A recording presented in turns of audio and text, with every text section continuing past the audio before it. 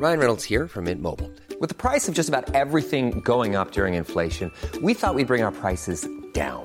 So to help us, we brought in a reverse auctioneer, which is apparently a thing. Mint Mobile Unlimited Premium Wireless. How to get 30, 30, bit to get 30, bit to get 20, 20, 20, bit to get 20, 20, bit to get 15, 15, 15, 15, just $15 a month? Sold! Give it a try at mintmobile.com/switch. $45 up front for 3 months plus taxes and fees. Promo rate for new customers for limited time. Unlimited more than 40 gigabytes per month. Slows full terms at mintmobile.com. Everyone knows therapy is great for solving problems, but getting therapy has its own problems too, like finding the right therapist, fitting into their schedule, and of course, the cost. Well, BetterHelp can solve those problems. It's totally online and built around your schedule. It's surprisingly affordable too. Connect with a credentialed therapist by phone, video, or online chat, all from the comfort of your home. Visit BetterHelp.com to learn more and save 10% on your first month. That's BetterHelp, H-E-L-P. Hey, it's Danny Pellegrino from Everything Iconic. Ready to upgrade your style game without blowing your budget? Check out Quince. They've got all the good stuff, shirts and polos, activewear, and fine leather goods, all at 50 to 80% less than other high-end brands. And the best part? They're all about safe, ethical, and responsible manufacturing. Get that luxury vibe without the luxury price tag. Hit up quince.com/upgrade for free shipping and 365-day returns on your next order. That's quince.com/upgrade.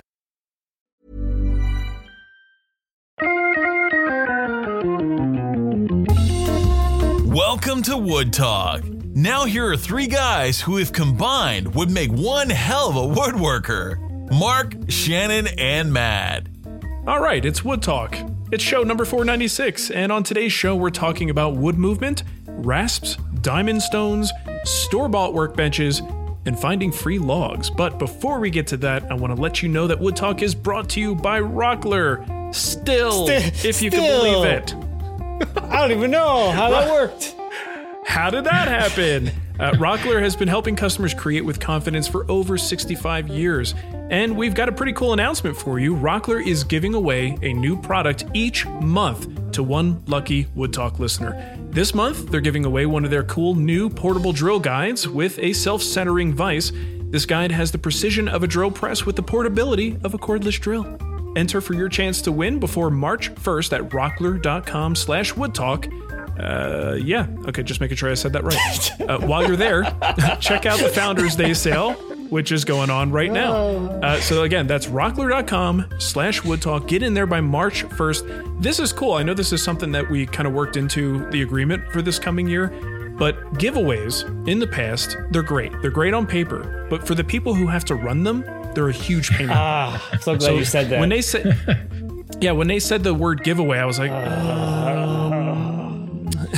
do we have and to? And thankfully, it's on their website. They're dealing with it. They're doing the whole thing. So go to Rockler. They're going to take care of you. Rockler.com/woodtalk and get a chance to win that portable drill guide. That's the secret. Is we have someone else Margaret. do it. Margaret can run it. There you go.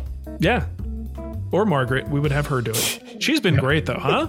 How about Margaret, huh? Yeah, Margaret. Yeah. Woohoo. Love that Margaret. Anyway, if you're new, Margaret's the lady who took over our social media for Wood Talk. So she's doing a fantastic job, and we're just letting her know that. If Wood Talk messages you, it's none of us. Most likely. I mean, I still go in there and do stuff once in a while, but promoting the show and responding and hanging out with people, that's mostly going to be Margaret. I think if we do it, we'll be doing it from our own accounts. I gave kudos to Margaret the other day, and it was one of your posts. What's that? I gave kudos to Margaret the other day, and it was one of your posts. Right. I was like, that was me. That was me. I did that one. Yeah. All right. And if you want to help support the show, you can do so by going to patreon.com/woodtalk and signing up to become a patron of the show. This episode, we'd like to thank Paul Fronin. Sure. Derek. There's a Y in there.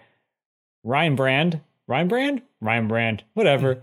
And Frank's fabulous and fantastic, frequently fallacious, funny, fabled fabrications. All right. Well done, Frank. We got a message from Frank as well, and he was upset that his name wasn't shouted out the show after he signed up for it. And I didn't have a chance to reply. But if you're listening, Frank, These things take time. And we usually record well ahead of time. So it often takes several shows before you actually hear your name. So anyone else who's thinking, hey, why didn't I, say anything? I just sent them a few bucks. That's why it takes a little time to get that turnaround going. Well, and we only announce the alliterative patrons on even number shows. Correct. Right. Yeah. That's a rule. There you go. All right. So let's get to what's on the bench. So I'm going to breeze through the stuff that I've been working on, and then I'm going to talk about bandsaw blades because that has dominated my day. In fact, I was dealing with this bandsaw blade situation right up to the point where I had to get ready to do the show, and it's kind of affecting my brain and might actually affect my timing and my ability to talk to you guys. All those blade fumes. Yeah, the fumes are they're coming off me. I'm telling you that much. Not all is coming off you. So, yeah, a lot of anger dealing with some pants, but whatever. Oh, hey, babies. So I finished my gaming desk. I did talk about that last time we did a What's on the Bench. Gaming desks are done. The LED lights are installed. They came out great. We're probably all going to die when it explodes, but it's fine. It's totally worth it because there's LED lights coming out of my desk, and I think it looks great. I also did a fun little project with Nicole. We have been teasing, maybe some would say threatening, that we're going to do a beginner series on the Wood Whisperer, showing some more basic tools and beginner methods. And I was going to do this, had this project in mind. I designed a little quilt ladder, thought it looked cool, and was getting ready to do it. And I was like, you know what? Wouldn't this be better if there was actually someone who was a beginner doing the work? Because there's always that element like, well, that's fine for you, but you have X number of years experience, and it's more realistic if this goes through the hands of someone who doesn't have that experience.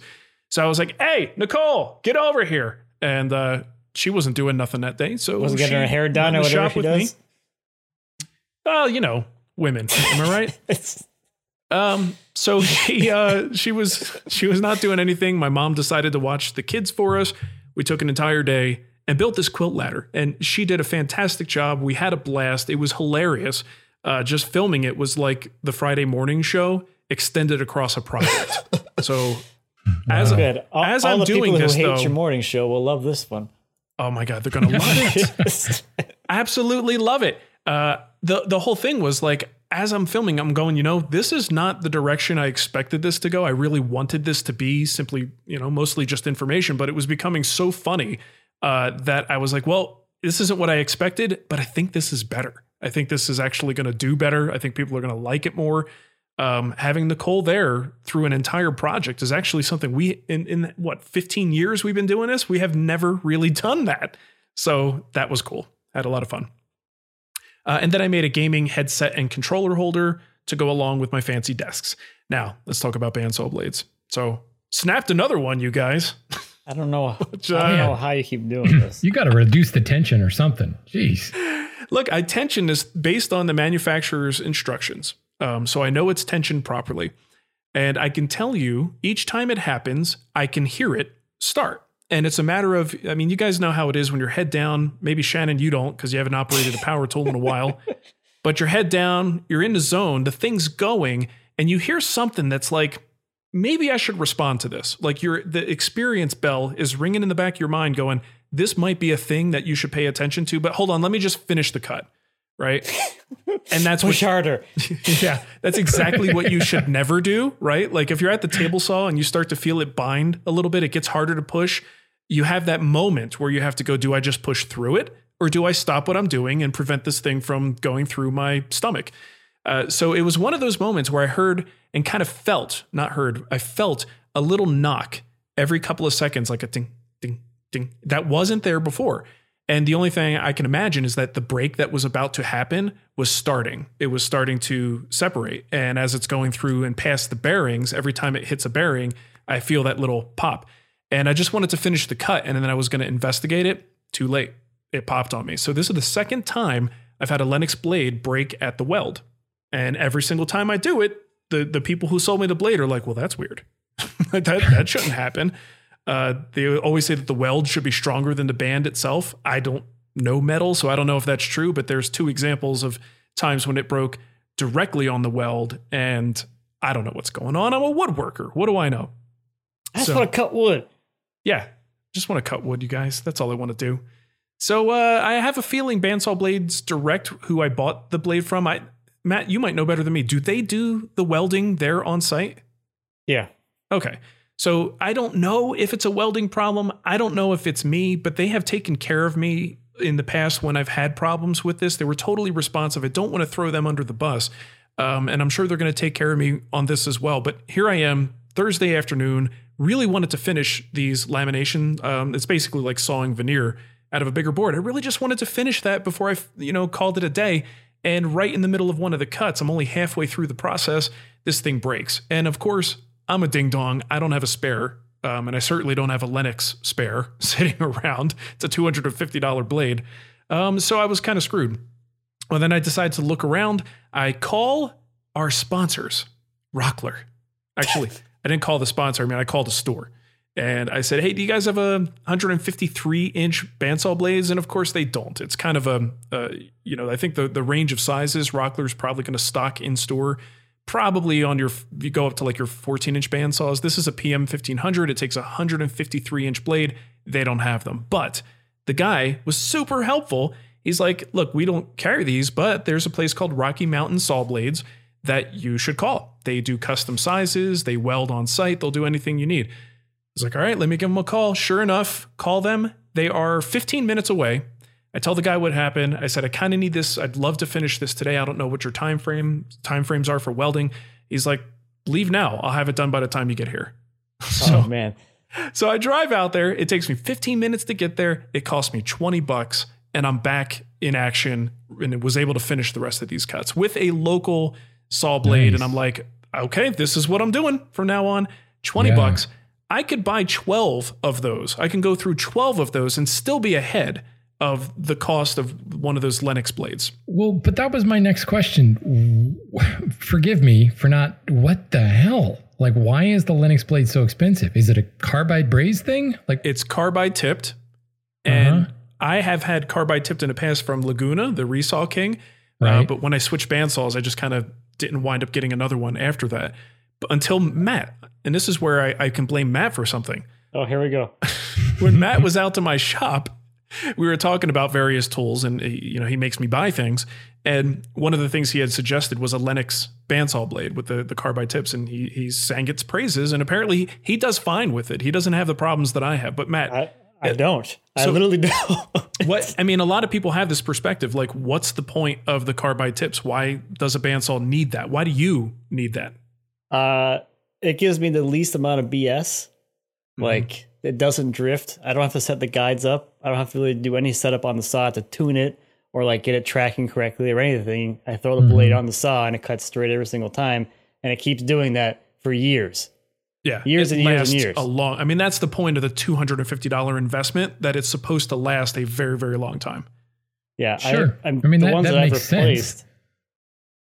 Go ahead, Shannon. No, it makes sense. The carbide's going to run cooler. It's going to be sharper. It's just not going to want to deviate. The non-carbide blades, they can heat up, they can expand, they can start to like want to find the path of least resistance. And that's where like barrel cuts and things come from. Mm-hmm. This thing just cuts and it stays nice and cool. So yeah, it makes perfect sense. But man, how far apart were these two Lennox blades, Mark? Like the first one that broke, they replaced it, and then that replacement broke. Like, what was the time period? Yeah, it's been a few months, and it's seen light use between then and now. Haven't done a lot of heavy bandsaw work. Today was the first day that I really was going to put this thing through its paces, and I had only made about 5 cuts. And this is not a big resaw. It's only about maybe 3.5 inches wide, just the board of walnut, cutting perfectly smooth. Like the thing cuts like a dream until it doesn't. Until it breaks. Until yours breaks. The first half of the cut is always great. It's the second part when it breaks. It's after the break cut that's really a pain. It's weird. That's like, I don't take that blade off my saw. I've been running that blade. Well, that's that size of blade or whatever since 2014. I'm on my 3rd one now, but I don't know what it is. I don't know. I don't have them breaking on me. I replace them when they get they get worn and the cut gets kind of rough. Yeah. So it still cuts fine, but like for joinery, it's not really like great.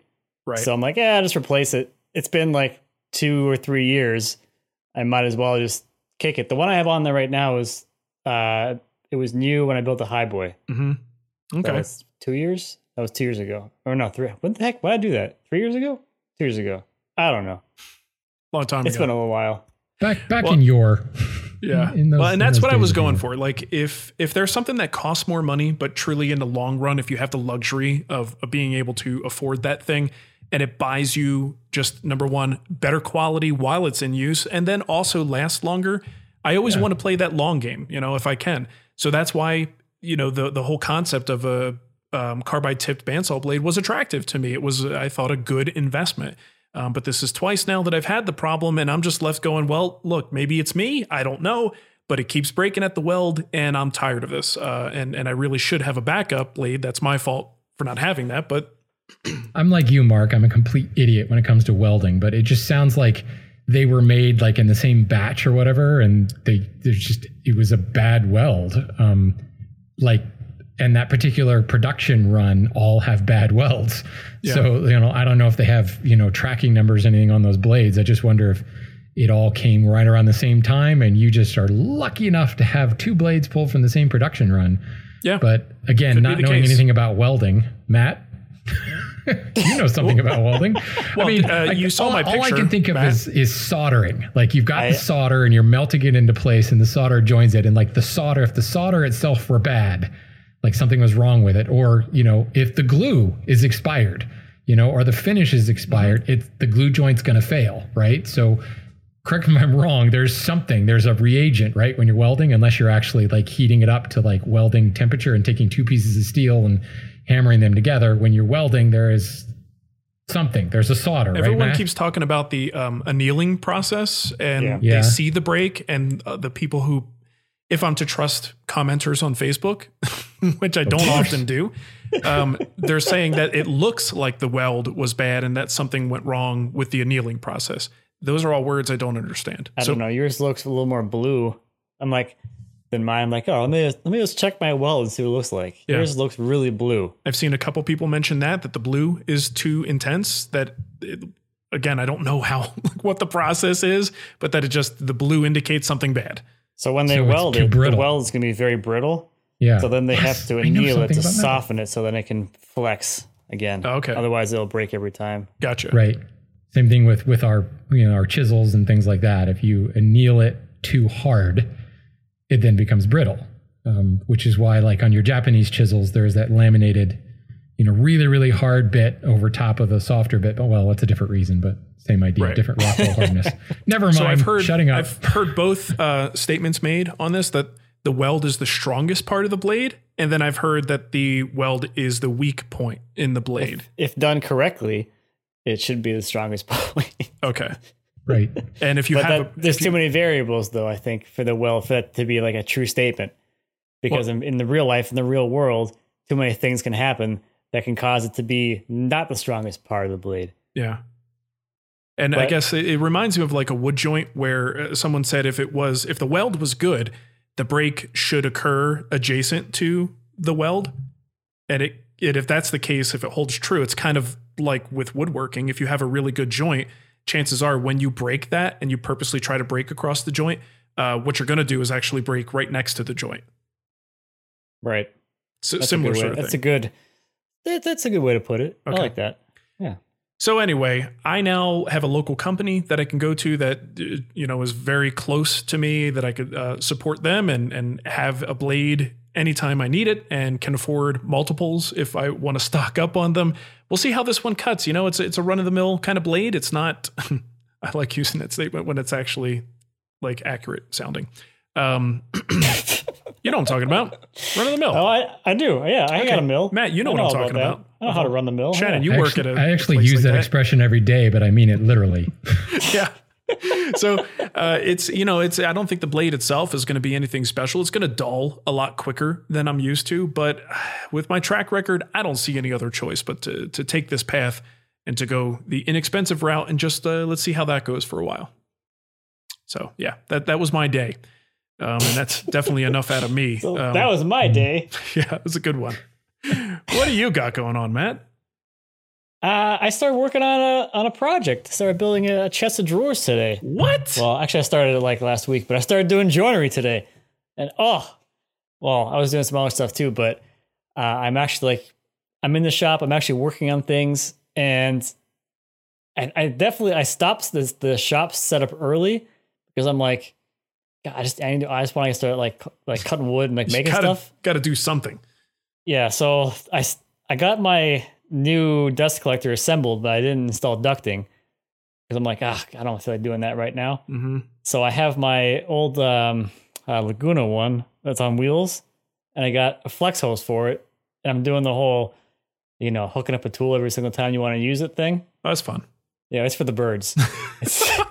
It's not for me. Like, I know people are like, I like doing this because I don't know why, but whatever.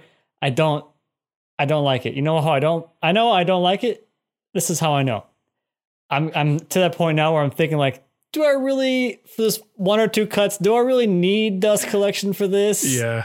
And I'm like, yeah, that's how I know. I'm like, this is bad. Right. So anyway, Matt's full of first world problems this week. Sure. Nothing wrong with that. So I think I'm going to bump up the whole installing ductwork thing a little bit higher on the priority list because I just can't keep doing this. It's so annoying. Well, especially if you come from, a situation where you didn't have to go from tool to tool. Going that step backwards is, I imagine, more challenging. I did buy Izzy's new, like the quick connect locking dust port hose things, whatever they are, which is good. That'll help. It's gonna be helpful for like I'm setting up a few of the tools to like just be like pull them out when you need them kind of thing, like the drum sander. So I'm not gonna have a dust collection drop where it's parked. I'm gonna like roll it over to where it's gonna be used.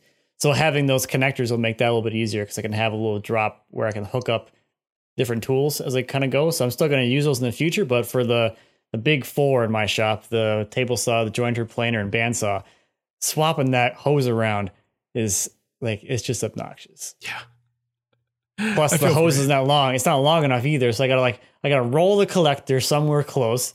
Yeah. Which is kind of in the way most of the time too. Get down on the floor because on the table saw, I gotta like get between the table saw and the Alfie table, get down in there, hook up the hose, and then maybe get to work a little bit. So hundreds of small shop listeners right now are going, oh, poor baby. See, well, that's the thing. I've been there. I've done this before. Yeah. And I finally had the glorious moment where I'm like, no more. And I set up dust collection in my old shop when I moved into it because I'm like, I'm not doing this anymore. Yeah. I'm doing plumb duct work. And yeah, now I realize, I remember why I was so adamant about getting it done and installing it in that last shop. Sure. Because you actually use it then. Yeah, but at least when you get down on the floor to hook up the hose, the floor is nice and warm. That is true. It's warm and it's well epoxied. It looks nice. Yeah, it does. It does look good, and it is nice and warm. I will say that much. I do just kind of lay on the floor for no reason sometimes. Nothing wrong with that, man. Good for you. Right on. Me? Sure. What's on my bench? Well, actually, yeah. I'm working on an article about softwoods currently for Woodsmith Magazine, which is what's a magazine? Fun. What's that? Oh, what's a magazine? Yeah. So what's a magazine? It's one of those things that it has pieces of paper. It's kind of like a bookmark, but much smaller. Okay. It's like a book, but you don't hate yourself quite so much when you write for them. Yeah. Until you get the $100 paycheck. Oh, yeah. Then you're like, what did I do this for? Get them Benjis. But, this is fun because it's a different take on softwoods, kind of premium softwoods, faux hardwoods, if you will. That's kind of fun. But at the same time, as I understand, I haven't seen it yet. On newsstands right now is another Woodsmith magazine that has an article about sawing in it that I wrote. And I've been hearing some good feedback on that. So apparently I did something right with that. So yeah, it's a lot of fun. I'm enjoying working with these guys, having worked with other magazines in the past. It's always been pleasant, but this has been a lot of fun. Well, Woodsmith is great. I mean, the magazine, the people seem great. It's a great publication. Well, I echo that. Doing my best to bring that reputation down. So one article down, we'll see after the second one exactly how people feel about Woodsmith. They used to be a great publication. Let's clarify. Now they just let anybody in there. That's awesome, man. That sounds good. All right, so we have one piece of kickback here. Not sure why I instinctively said it that way. Do you guys remember last week we had a voicemail asking us about the fish or cut bait isms? If there's anything for woodworking, we couldn't come up with anything. No, we failed. We failed Yeah. miserably. So Damon had some suggestions. I like these. He says, all right, so here we go. Fish or cut bait isms for woodworking. Build it or burn it. Get it done or get it out. Make it or break it. Very nice. I mean, get it done or get it out. I mean, that's I like that. I mean, I don't know for woodworking necessarily, but just in general. Like pooping? Yeah. Either one accomplishes the goal. I mean, I'm going to start saying Build that it to or my burn it works kids. for that too. Yeah, that's true. Yeah, those are good. All right. Well, anybody has any more of these, let us know. This is really important stuff that we're doing here. Okay. So speaking of really important stuff, you guys know that we have a sponsor and their name is Rockler. And they've got some cool stuff going on. For instance, they want to share a hashtag here. It's Rockler Desks for Kids. So go check that out on stuff like Instagram. See if you can find some good stuff there. With so many kids studying from home, the need for desks is way up. I know this. I made a video about a desk, and it's actually gotten a huge response. People really needed that at that time. It was pretty cool to see. Rockler wants to encourage woodworkers to build and donate desks for kids in their communities. The first 200 people to build a desk for donation and post their completed desk on Instagram, and again, that's using the hashtag Rockler Desks for Kids, will get a $50 Rockler gift card. Rockler has provided some easy-to-follow free plans, including one from Mark. Yay! Or you can make up your own design. Find all the guidelines at rockler.com/ is all separated by dashes here. Ready? Kids-desk-plans-DIY. So you actually can go to our website. If you're listening to this episode, we'll have a link there. If you don't want to remember that, you can just click As always. Yeah, as for always. everything. They say that this initiative was inspired by Max Poindexter, the winner of the Rockler Desk Challenge, and he built 99 desks for donation in his community, for his community during the challenge. That's amazing. Wow. 99 That's a lot of desks. That's a maximum effort. Faux show. Yeah. So good on you there, Max Poindexter. And also, I mean, if you have to have a name, that is a great one. Right. If you have to have a name. Most of us have to have names. If you have Some to have places it's one, optional. you may as well be called Max Poindexter. That's a killer name. Anyway, so go to rockler.com/kids desk plans DIY, all dashes. Go to our website, get that link, and check it out. And again, the hashtag's Rockler Desks for Kids. So good community effort there. Thanks for doing that, Rockler. Awesome to hear. Awesome. All right, so let's get to our emails today. We told you guys that the show format would be changing. We're going back to kind of the old style. That means lots of questions and trying to get you guys the answers to questions much more, well, let's say a little faster than we have in the past year. It's been a little slow. We'll try to make that turnaround Working a little on quicker. punctuality. We'll do our best. Okay, so Dan wrote in, and the subject line alone is like what made me read it. So what he did worked. The subject was workbench, don't delete, movement. So I'm like, all right, he doesn't want us to delete this. Whoa, what's this guy got going on here? Okay, so he says, I built a Rubo workbench 5 years ago out of southern yellow pine. Love it. Don't hate because your benches are fancy schmancy wood you guys got from stealing from a McLumber importer dumpster, or overpaying from a boutique lumber yard, or cutting the tree down, milling and air drying, cutting it up again, milling again, cutting some more and flattening. I think he's talking about us, you guys.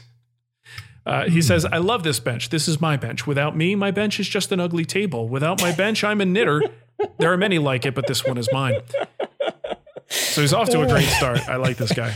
Dan's the man. Wood moves, that's fine. Flatten the top as necessary. I did that initially and flattened it again 3 years later. Not that I really felt it was impeding my work. I was just bored. So I lived for 4.5 years in an uninsulated detached garage with no climate control in a sometimes brutal Midwest climate with major humidity fluctuations throughout the year.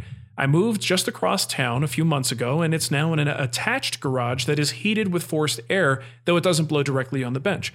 That's awesome for working in, but for the first time in this bench's life, the through mortise and dovetail for the legs are proud of the top by about 1/16 of an inch. I'll plane them flat and get back to work, not to give it too much more thought, But I'm just curious why it was good for over 4 years, essentially out in the elements, and now it's experiencing a shift when it's supposedly in a better location.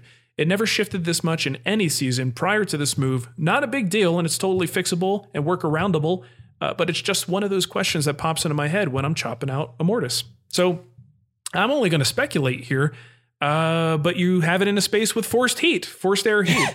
I assume the place might also be insulated. That level of climate control may be the only thing that's different here, and that's enough because it might be significantly drier. And I don't know if you run a little humidity gauge or anything in your shop, but I'd be curious to see what is the average humidity level across the course of the year in your old shop that's uninsulated, unheated, versus what you have now.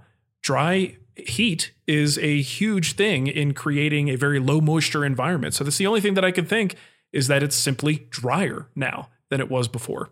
Can you guys think of anything else? No, I mean, I think that's the answer. That's the culprit. I don't think there's any speculation. More than likely, Midwest climate, he was probably around, what do you, Matt, like equilibrium moisture content, like 10%? Right now? Yeah, well, it's going to be lower in the winter, but... In the winter, the relative humidity in a forced air building, which does not have a humidifier, is 10%. So the equilibrium moisture content's like 4. Right. Yeah. Right now. So, just because it's out in the elements, I actually think because it was uninsulated, it was higher. You go into a climate controlled environment, especially with the heat blowing right now. That's going to super dry it. And what I assume it was southern yellow pine, so like turned on edge, so the quartered face was up. So it shrunk across its thickness, which is why the legs are now proud of the surface. Mm-hmm. Which is another reason why I do not like through joinery on a workbench, because of that. Boom, baby. All right, well, there you go. Mystery solved. Hey, we got one right. Ooh. One down. We're one for one, you guys. we say we got it right, so therefore it is. Yeah, there's no verification of that. Just nobody fact check. Stop. Stop what you're doing. Okay, this is from Janine. She says, I'm ready to take the plunge and purchase hand-stitched rasps. Shannon, I know you're left-handed and was wondering if you use left-handed or right-handed rasps. Files all seem to be right-handed and they are a challenge for me to use and I always have to switch hands. Is there a trick or a learning curve? I'm leaning towards right-handed because my son is right-handed and he will use them too and eventually end up with all my tools. That's some long game thinking right there. Kudos to that. You're thinking hereditary tool purchases. I like that. So I'm getting close to having everything I need for my sculpted rocker, and my son wants to also do one at the same time. I guess I could get left-handed, and he will realize what I have to do with right-handed tools. Nice. That'll teach him. I can get behind that. Yay. Power to the lefties. Although I did build my Rubo right-handed. So Liogé or RU, left or right-handed for a left-handed woodworker. So here's the thing. I have both. I have purchased, both not only Liogé and RU, but I also have Nicholson. I've also got some Gramercy rasps. I even have a couple of rasps from Rockler. They are, some of them are left-handed, some of them are right-handed. Some of them are not handed. They're supposedly ambidextrous. The Gramercy ones are ambidextrous. The ones that I got from Rockler, and I actually will put a link in because they have a 6-piece set. I have one of them. I didn't buy the set, but they are meant to be used left or right-handed.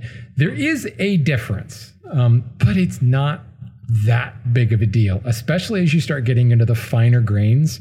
When you're into your smoother side of the rasps, it really doesn't make that big of a difference. Now, I'm told that, it's like you should always cut on the push stroke, and if you drag the rasp back, you're going to prematurely dull the blade. Yeah, I've heard that, but so far I haven't seen that happen.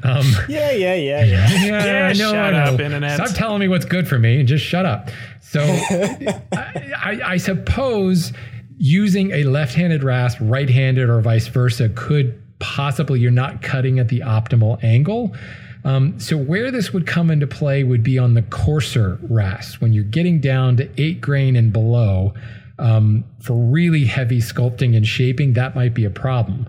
But here's the thing. When I get down that low and I really want to hog off wood, I actually prefer those microplane tools, or what's the thing called? Oh, it's a bunch of saw blades, like hacksaw blades. Shinto rasp? Shinto. Thank you. I kept wanting to say some Japanese thing. Those Shinto rasp, I actually have moved to the microplanes almost exclusively to that because they do, I feel like it's easier to control and it leaves a little bit cleaner surface.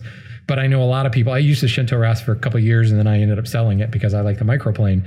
But I know a lot of guys who still like swear by those Shinto rasp and they really hog off material. Like at the same level that you would expect from like a 4-grain or like a 3-grain rasp, like where you hold up one of those things and you feel like you're in like a Game of Thrones episode, like the teeth are that big on it. It's like serious weapon. That makes a difference. And you'll find if you're using a left-handed rasp, right-handed or vice versa, it really stutters and it wants to kind of pull one way or the other because the teeth are angled so that it should cut best in your left hand or your right hand. And when you flip, it's kind of skating over and not cutting like it should. But once you get down to like 9-grain, and really the coarsest rasp I use for a lot of cabinet making is my 9-grain cabinet maker's rasp. It's really not that noticeable because the teeth are so small anyway. It will cut a little bit more efficiently if I use it in the proper hand, but not enough to like worry too much about it. So, as far as the answer to your game, the answer to your question, if you really want to stack the cards in your favor, go with somebody like Gramercy. They make a great rasp and the teeth are not aligned one way or another. They're just kind of straight across. They are actually, I think they are machine stitched, but they're done in such a way that it feels like a hand stitch rasp. Which is the other point. Hand stitched and machine stitched, yes, it makes a difference, but here again, I find that it makes more of a difference on the coarser side of the game. So get a microplane. Like if you're going to do a sculpted rocker, you will love it for that, for a lot of that heavy removal type work. And then get yourself like a cabinet maker's rasp or a modeler's rasp. I actually prefer Liogé over RU these days. The Liogé Sapphire line is fantastic. And you want to talk about not dulling, like it will last for, your lifetime and your son's lifetime. But, the left-handed, right-handed thing, don't stress over it. If you want, buy left-handed, because I like your idea of teaching your son what it's like to be left-handed in a right-handed world. I think that's an important lesson in humility that he should learn. The other thing that I say, especially with hand tools, is developing a certain amount of ambidexterity is a very good thing. This is not just because I'm left-handed and pretty much all of my molding planes are right-handed planes. My rabbet plane is a right-handed plane, but being able to do a little bit of sawing with both hands, a little bit of chiseling with both hands, it's gonna make your life easier. So, don't worry about the handedness of it and learn to switch hands. But yeah, as I said, I really don't think it makes that big of a difference on the finer side of things. The other point is, are you going to use sandpaper? More than likely you will. A modeler's rasp will get you really, really close to a finished surface. And then you switch over to sandpaper to get it finish ready. So any difficulty controlling the surface of getting it super smooth because you're using in your left hand, it's a right-handed rasp, it'll be ameliorated later with the sandpaper. So yeah. There you go. Don't overthink. Hey, so totally, not totally unrelated, but why is it that some countries are sort of known for certain things? So we have French rasp makers. Right? The best rasps come from France. Italian bandsaws. What is it about Italy that they're just we got the bandsaw? Why are they suddenly good with bandsaws, but they're not known for their table saws? Should ask them about their bandsaw blade. That's I was going to say, because they perfected the art of welding. You know what? It. I have relatives I could call and be like, look, I know you're in Italy. You should know about bandsaws. What's the problem with my blade? They'd be like, you've never called before. Why are you calling me now? You only call when you want something. You only call when you need me. I'm just flashing to that scene in European Vacation when they show up to Clark, the Griswold family, and they're in the wrong house, and the people take them in. And, who is this? Yeah. I'm friends on Facebook with one of my Italian relatives. Talks to me sometimes. It's weird. All right. That's called Italian. Good story. It's not weird. Yeah, it's good Italian. story, right? I got another good story for you. Left and right-handed. It just reminded me of this as we're talking about a young kid possibly getting a tool that is for the other, hand and trying to make that work. I just remember this story of drummer for Dave Matthews Band, Carter Beauford. As a kid, he would watch a drummer on TV, like Buddy Rich, and he would mimic his setup after his. So even though Buddy Rich was right-handed and Carter is right-handed, he set his up just as being a dumb kid, set it up the way it was mirrored. So he actually set his drum set up for left-handed use and learned to play that way. And then once he found out that he was actually right-handed, or that he should set it up a different way, he set it up right-handed. That didn't feel natural. So then I can't remember the rest of the story, but now he plays in a way on a right-handed kit that a regular right-handed person can't do as well. And he's an amazing, phenomenal drummer that is doing things because he's got this kind of open-handed grip that he uses that's very hard to replicate, but it's because of the weird path he took to get there. So I'm just thinking in terms of a kid, teaching himself some level of, like you said, ambidexterity to actually be able to use both hands in ways that other people can't because he's just not following the normal path. So I don't know, kind of related. No, I think that makes perfect sense. I mean, I originally was put down this path by Mary May, and she said, look, you can, try to work with your left hand, your right hand all the time, and you'll end up flipping the piece around or doing circles around the bench. And finally, you'll just flip it over the other hand. And like that one little stroke with the gouge with your left hand or your right hand, whatever your dumb hand is. And you'd be like, oh, geez, that was so much easier. And then you just kind of start doing it, and you find that you can always work with the grain if you just switch hands. And I started doing that, and I've gotten to the point now where like I'll be sawing and say my left arm starts to get a little tired, I'll switch to my right arm, and I'm using a rough cut saw. So if it's slightly not as good in my right hand, it's fine. I saw with my right hand for like, another minute or so, and my left hand's recovered, and you go back and you keep sawing. You don't ever stop. It's great. Works for and it doesn't really require years and years and years of developing that ambidexterity. Sure. Yeah, I've never heard anyone refer to it as the dumb hand. I'm going to do that from now on. Every time I look at my left hand, I'm like, you dummy. Like, I have a dumb face. Stupid. The same? Do you have a smarter face somewhere else? Nope. All right. Well, let us know what your dumb face thinks about this next question. Oh, I will. Don't worry. Where are we here? Okay, William. This is from William. I have a feeling this question has been asked before, but I am a new listener to the show. Well, you should go back and listen to literally every episode. Welcome. And let me know, because I actually don't even know if this has been asked before. I'm not going to go search for it either. That's how I've been on every show, so I'll let you know because I can remember. Is that how that works? Yeah. Okay, good. Someone told us the other day, they're like, hey, you guys know you did that exact same show like 4 years ago? I was like, nope. And probably worth revisiting at this point. Okay, William actually asks, do you guys have any experience with the budget workbenches, the $500 to $900 ones that are sold by Rockler, Joe Berg, Ramya? I am a beginning woodworker with limited finances. I feel like a budget bench could suit my needs for a while, but I'm also of the mindset to buy my last tool first. Just wondering if you've heard any horror stories with these cheaper benches. So I thought I'm sure we've all actually used these things. I have used these in places where I'm like speaking and teaching in person. Yeah. That's like my experience with them. And they suffer from two big fatal issues. They're not fatal. You can fix them because you're a woodworker. First off, they are way too light. So at most of these in-person things, if someone's trying to like hold something in a vise, they're going to have someone else from the audience come and sit on the bench to get some more weight on there. So, you can put, a lot of these come with like shelves and things, so you can load them up with some more weight so they don't slide across the floor like usually happens when I've seen them in use. The other one is they don't really have a very like robust base.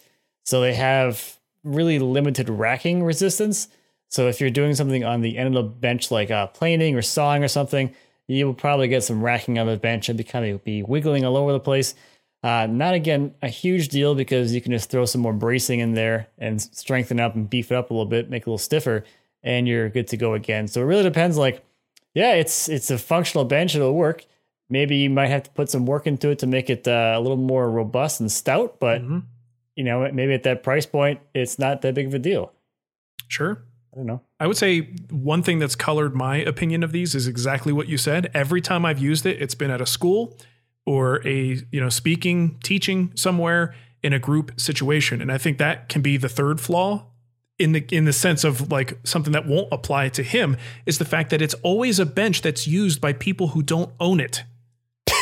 Yeah. Right. Good point.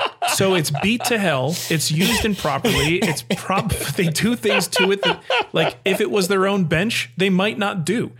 So when you have a school and you're rotating people in who have various levels of experience week in and week out, that really is asking a lot of a commercially produced bench like that.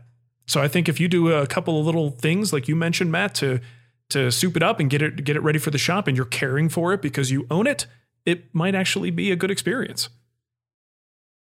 Yeah, I question. See, I'm coming at this from a hand tool perspective, and like I use those Schoberg benches, however the heck you're supposed to pronounce that, teaching at Woodcraft a couple of times, and they were completely ineffective. Like it basically ended up just not doing what I was planning on doing. Yeah. There was just no way to do any kind of hand planing on it at all. Every time you saw it on it, the bench walked across the floor, or it shook and rattled and racked all over the place. And you know, this particular one didn't have bench bolts on it, so I suppose you could just tighten those up. But even then, it was completely ineffective to use. So Matt's right. You can do a lot to it. You just have to start questioning at what point, you know, what's the expression? You can dress up a turd. Milk a duck. You can't. Yeah, there you go. You know, I mean, build it or burn it. There you go. Get it done or get it out. Yeah. I mean, if you were to spend $900 on this, I would definitely not do that. I mean, you could easily buy the lumber for a bench, you know, for under that price. And, you know, I hear a lot of people say, well, you know, I'm just starting out. I don't know if I have the skills to build a workbench, or I don't really have the tools, or how do I build a workbench without a workbench? I think there's been enough of us that have shown how to build a workbench without a workbench. Mark, you've done it. I've done it. Matt, yeah. I think you did it once. You know, it's not that difficult to do. Plus, I don't think a workbench is particularly hard to build. Like, I mean, there's a lot of different ways to build it, but it's also very forgiving. Like, you can screw it up a lot and still have it go together and be really, really strong and really, really stout. It's a chunky table. Yeah. And there's a lot of ways that you can build a bench that is really cheap. Like my orientation semester at the hand tool school, I basically built a Nicholson style bench just using 2x construction lumber. I think all told, it was about $100 worth of material. I think I spent more on the hardware, like the carriage bolts and stuff, than I did the lumber. Mm-hmm. But I mean, that was something that went together in a weekend. It's now 3 years old. It hasn't moved or racked or done any problems whatsoever. I built whole projects on it. It's just a better design, I think, than some of these spindly things. So there's a lot that you can do to make those spindly things a little more effective. But when you're done, they end up looking like a Nicholson bench or a Rubo style workbench. So it's kind of like, you know, if he's in this last tool first type thing, this is not, I mean, this is definitely a first workbench, and it's a quickly out the door workbench, I think. Yeah. Okay. But again, if you're a power tool guy, you may have a very different experience. I could see getting away with a lot more. Oh yeah. You know, you're not hand planing is the momentum into it. Yeah. I mean, hand planing is the great equalizer. You cannot hand plane on those spindly benches. It just doesn't work. Yeah. They're just terrible for it. But if you're using a joiner or using a thickness planer, then you might be okay. You know, I mean, clamp it in place for some edge routing and, you know, a little bit of dovetail sawing, you might be just fine with a little bit more weight. Sure. All right, next one here is from Alex Beaver. He says, I'm very new to woodworking, and as one of my first projects, I built this really awesome herringbone coffee table for the girlfriend, and it looks great. But I built it before I knew anything about wood movement. The table is made out of pieces of hickory that I basically glued to a piece of plywood in a herringbone pattern, then placed an edge around the outside. I recently watched Mark's common woodworking mistakes video and was horrified because I didn't take wood movement into account at all. Like, it didn't even cross my mind. So, is this table going to bust apart or get major gaps when the humidity starts to change? I'm okay with having to rebuild this, but what would be a proper method to get the same style table, but with better design? All right, so you're asking the guy who just glued solid walnut to plexiglass. You know, that's the disclaimer.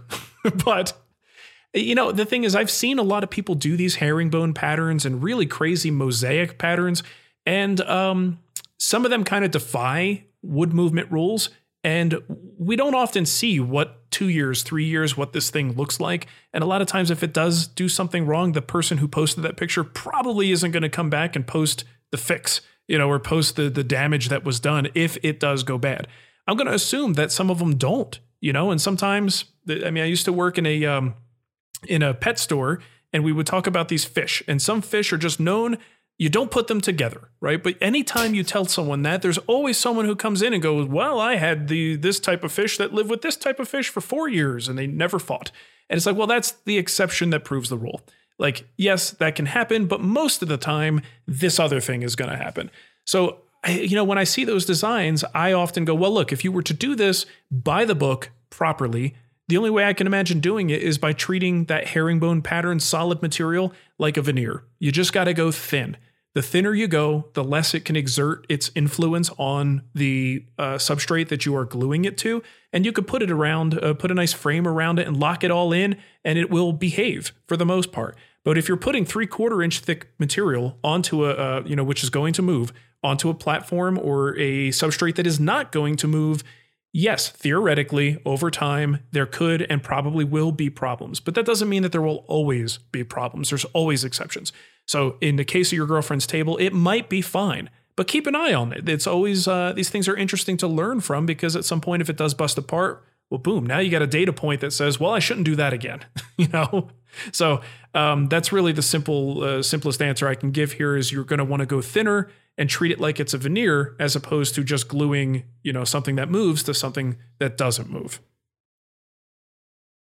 And you never know. It could be a barometer for your relationship. If it breaks apart, I don't know. Could be a sign. You might want to rethink that. If it stays together, put a ring on it. There you go. Okay. Relationship advice. That's a new one for us. That's what we're here for. Oh, boy. All right. Well, this one should be easy, I hope, he says before a 5-minute diatribe. Steve wrote in and said, Shannon, why the switch from Shapton to Diamond Stones? Simple. I changed the way I sharpen, and I started to do a lot more of kind of a side-to-side sharpening method, especially with my carving gouges. And that would wear groove in any water stone. And yes, Shapton is a lot more durable. Like it takes a lot longer to wear groove in a Shapton, but you can still do it.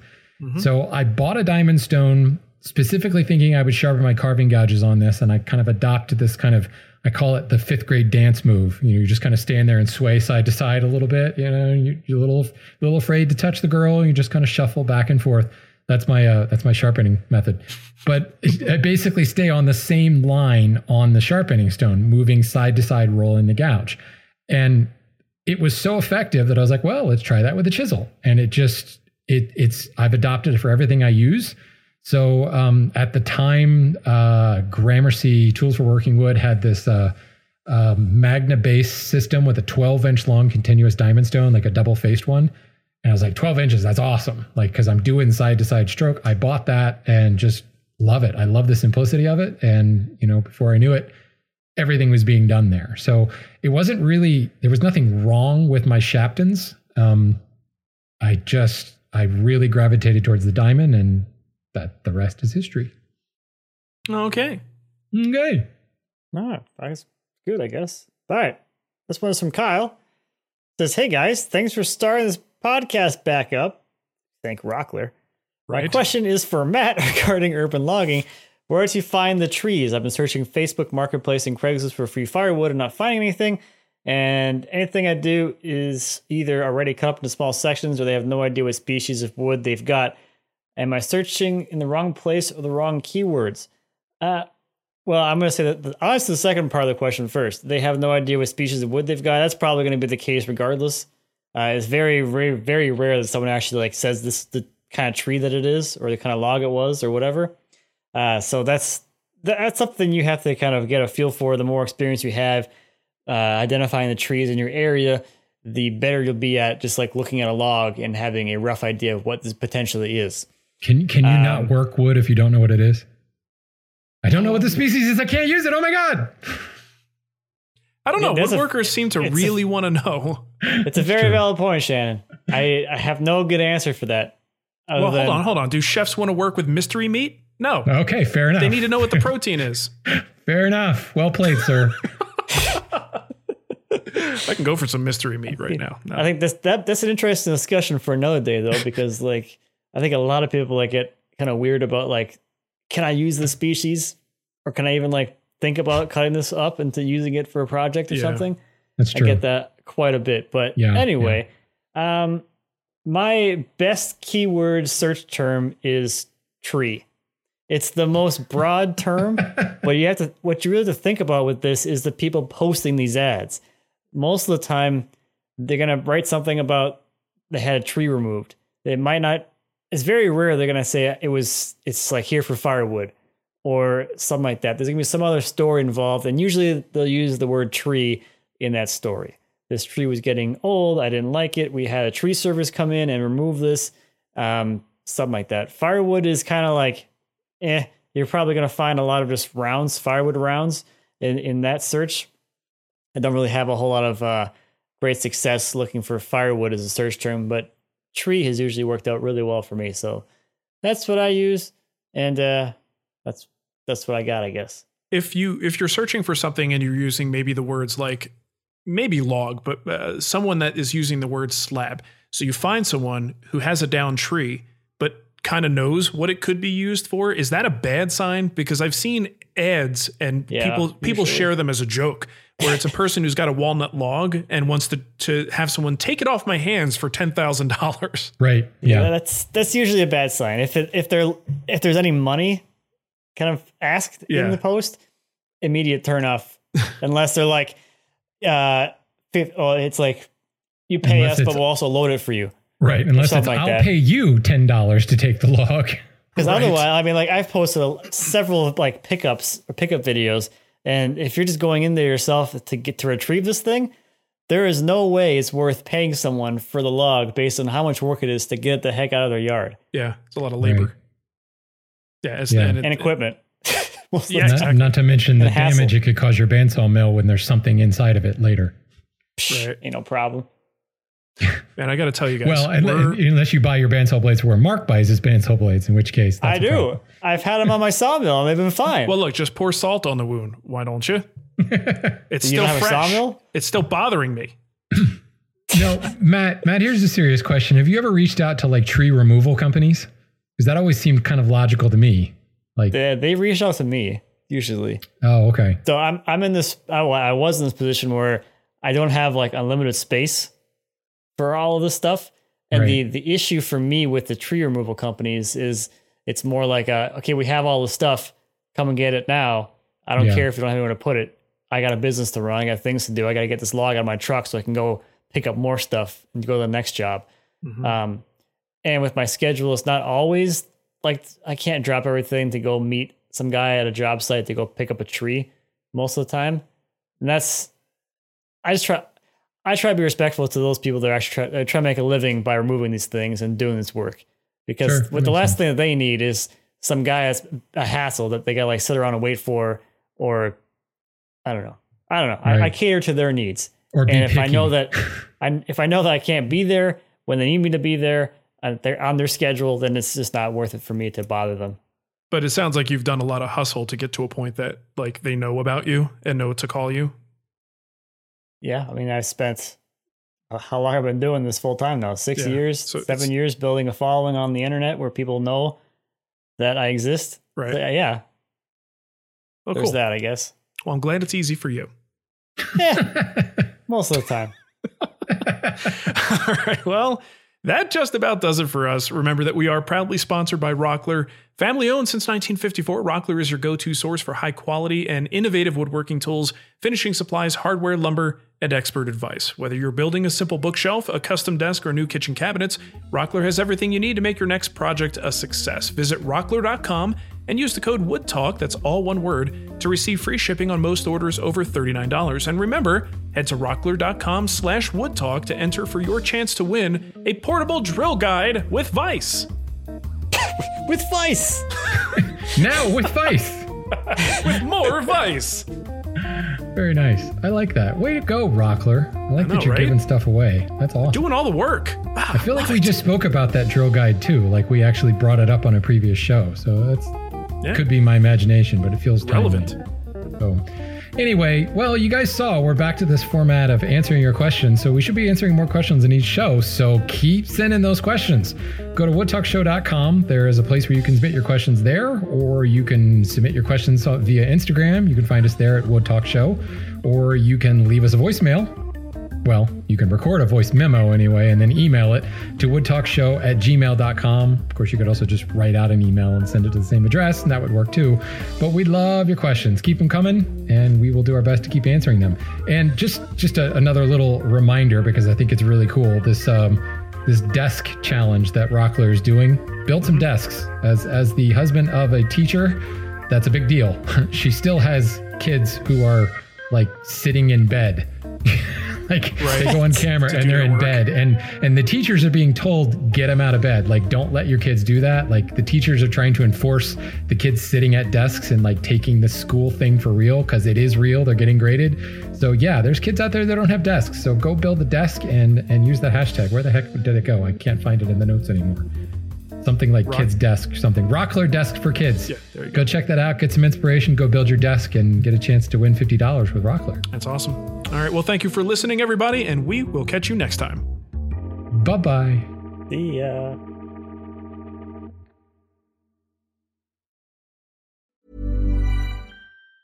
Mom deserves the best, and there's no better place to shop for Mother's Day than Whole Foods Market. They're your destination for unbeatable savings, from premium gifts to show-stopping flowers and irresistible desserts. Start by saving 33% with Prime on all body care and candles. Then get a 15-stem bunch of tulips for just $9.99 each with Prime. Round out Mom's menu with festive rosé, irresistible berry chantilly cake, and more special treats. Come celebrate Mother's Day at Whole Foods Market. Planning for your next trip? Elevate your travel style with Quince. Quince has all the jet-setting essentials you'll want for your next getaway, like European linen, premium luggage options, buttery soft Italian leather bags, and so much more. And it's all priced at 50 to 80% less than similar brands. Plus, Quince only works with factories that use safe and ethical manufacturing practices. Pack your bags with high-quality essentials you'll be wearing for vacations to come with Quince. Go to quince.com/trip for free shipping and 365-day returns.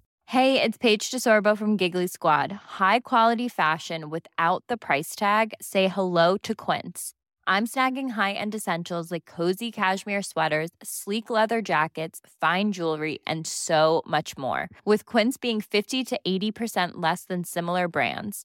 And they partner with factories that prioritize safe, ethical, and responsible manufacturing. I love that. Luxury quality within reach. Go to quince.com/style to get free shipping and 365-day returns on your next order.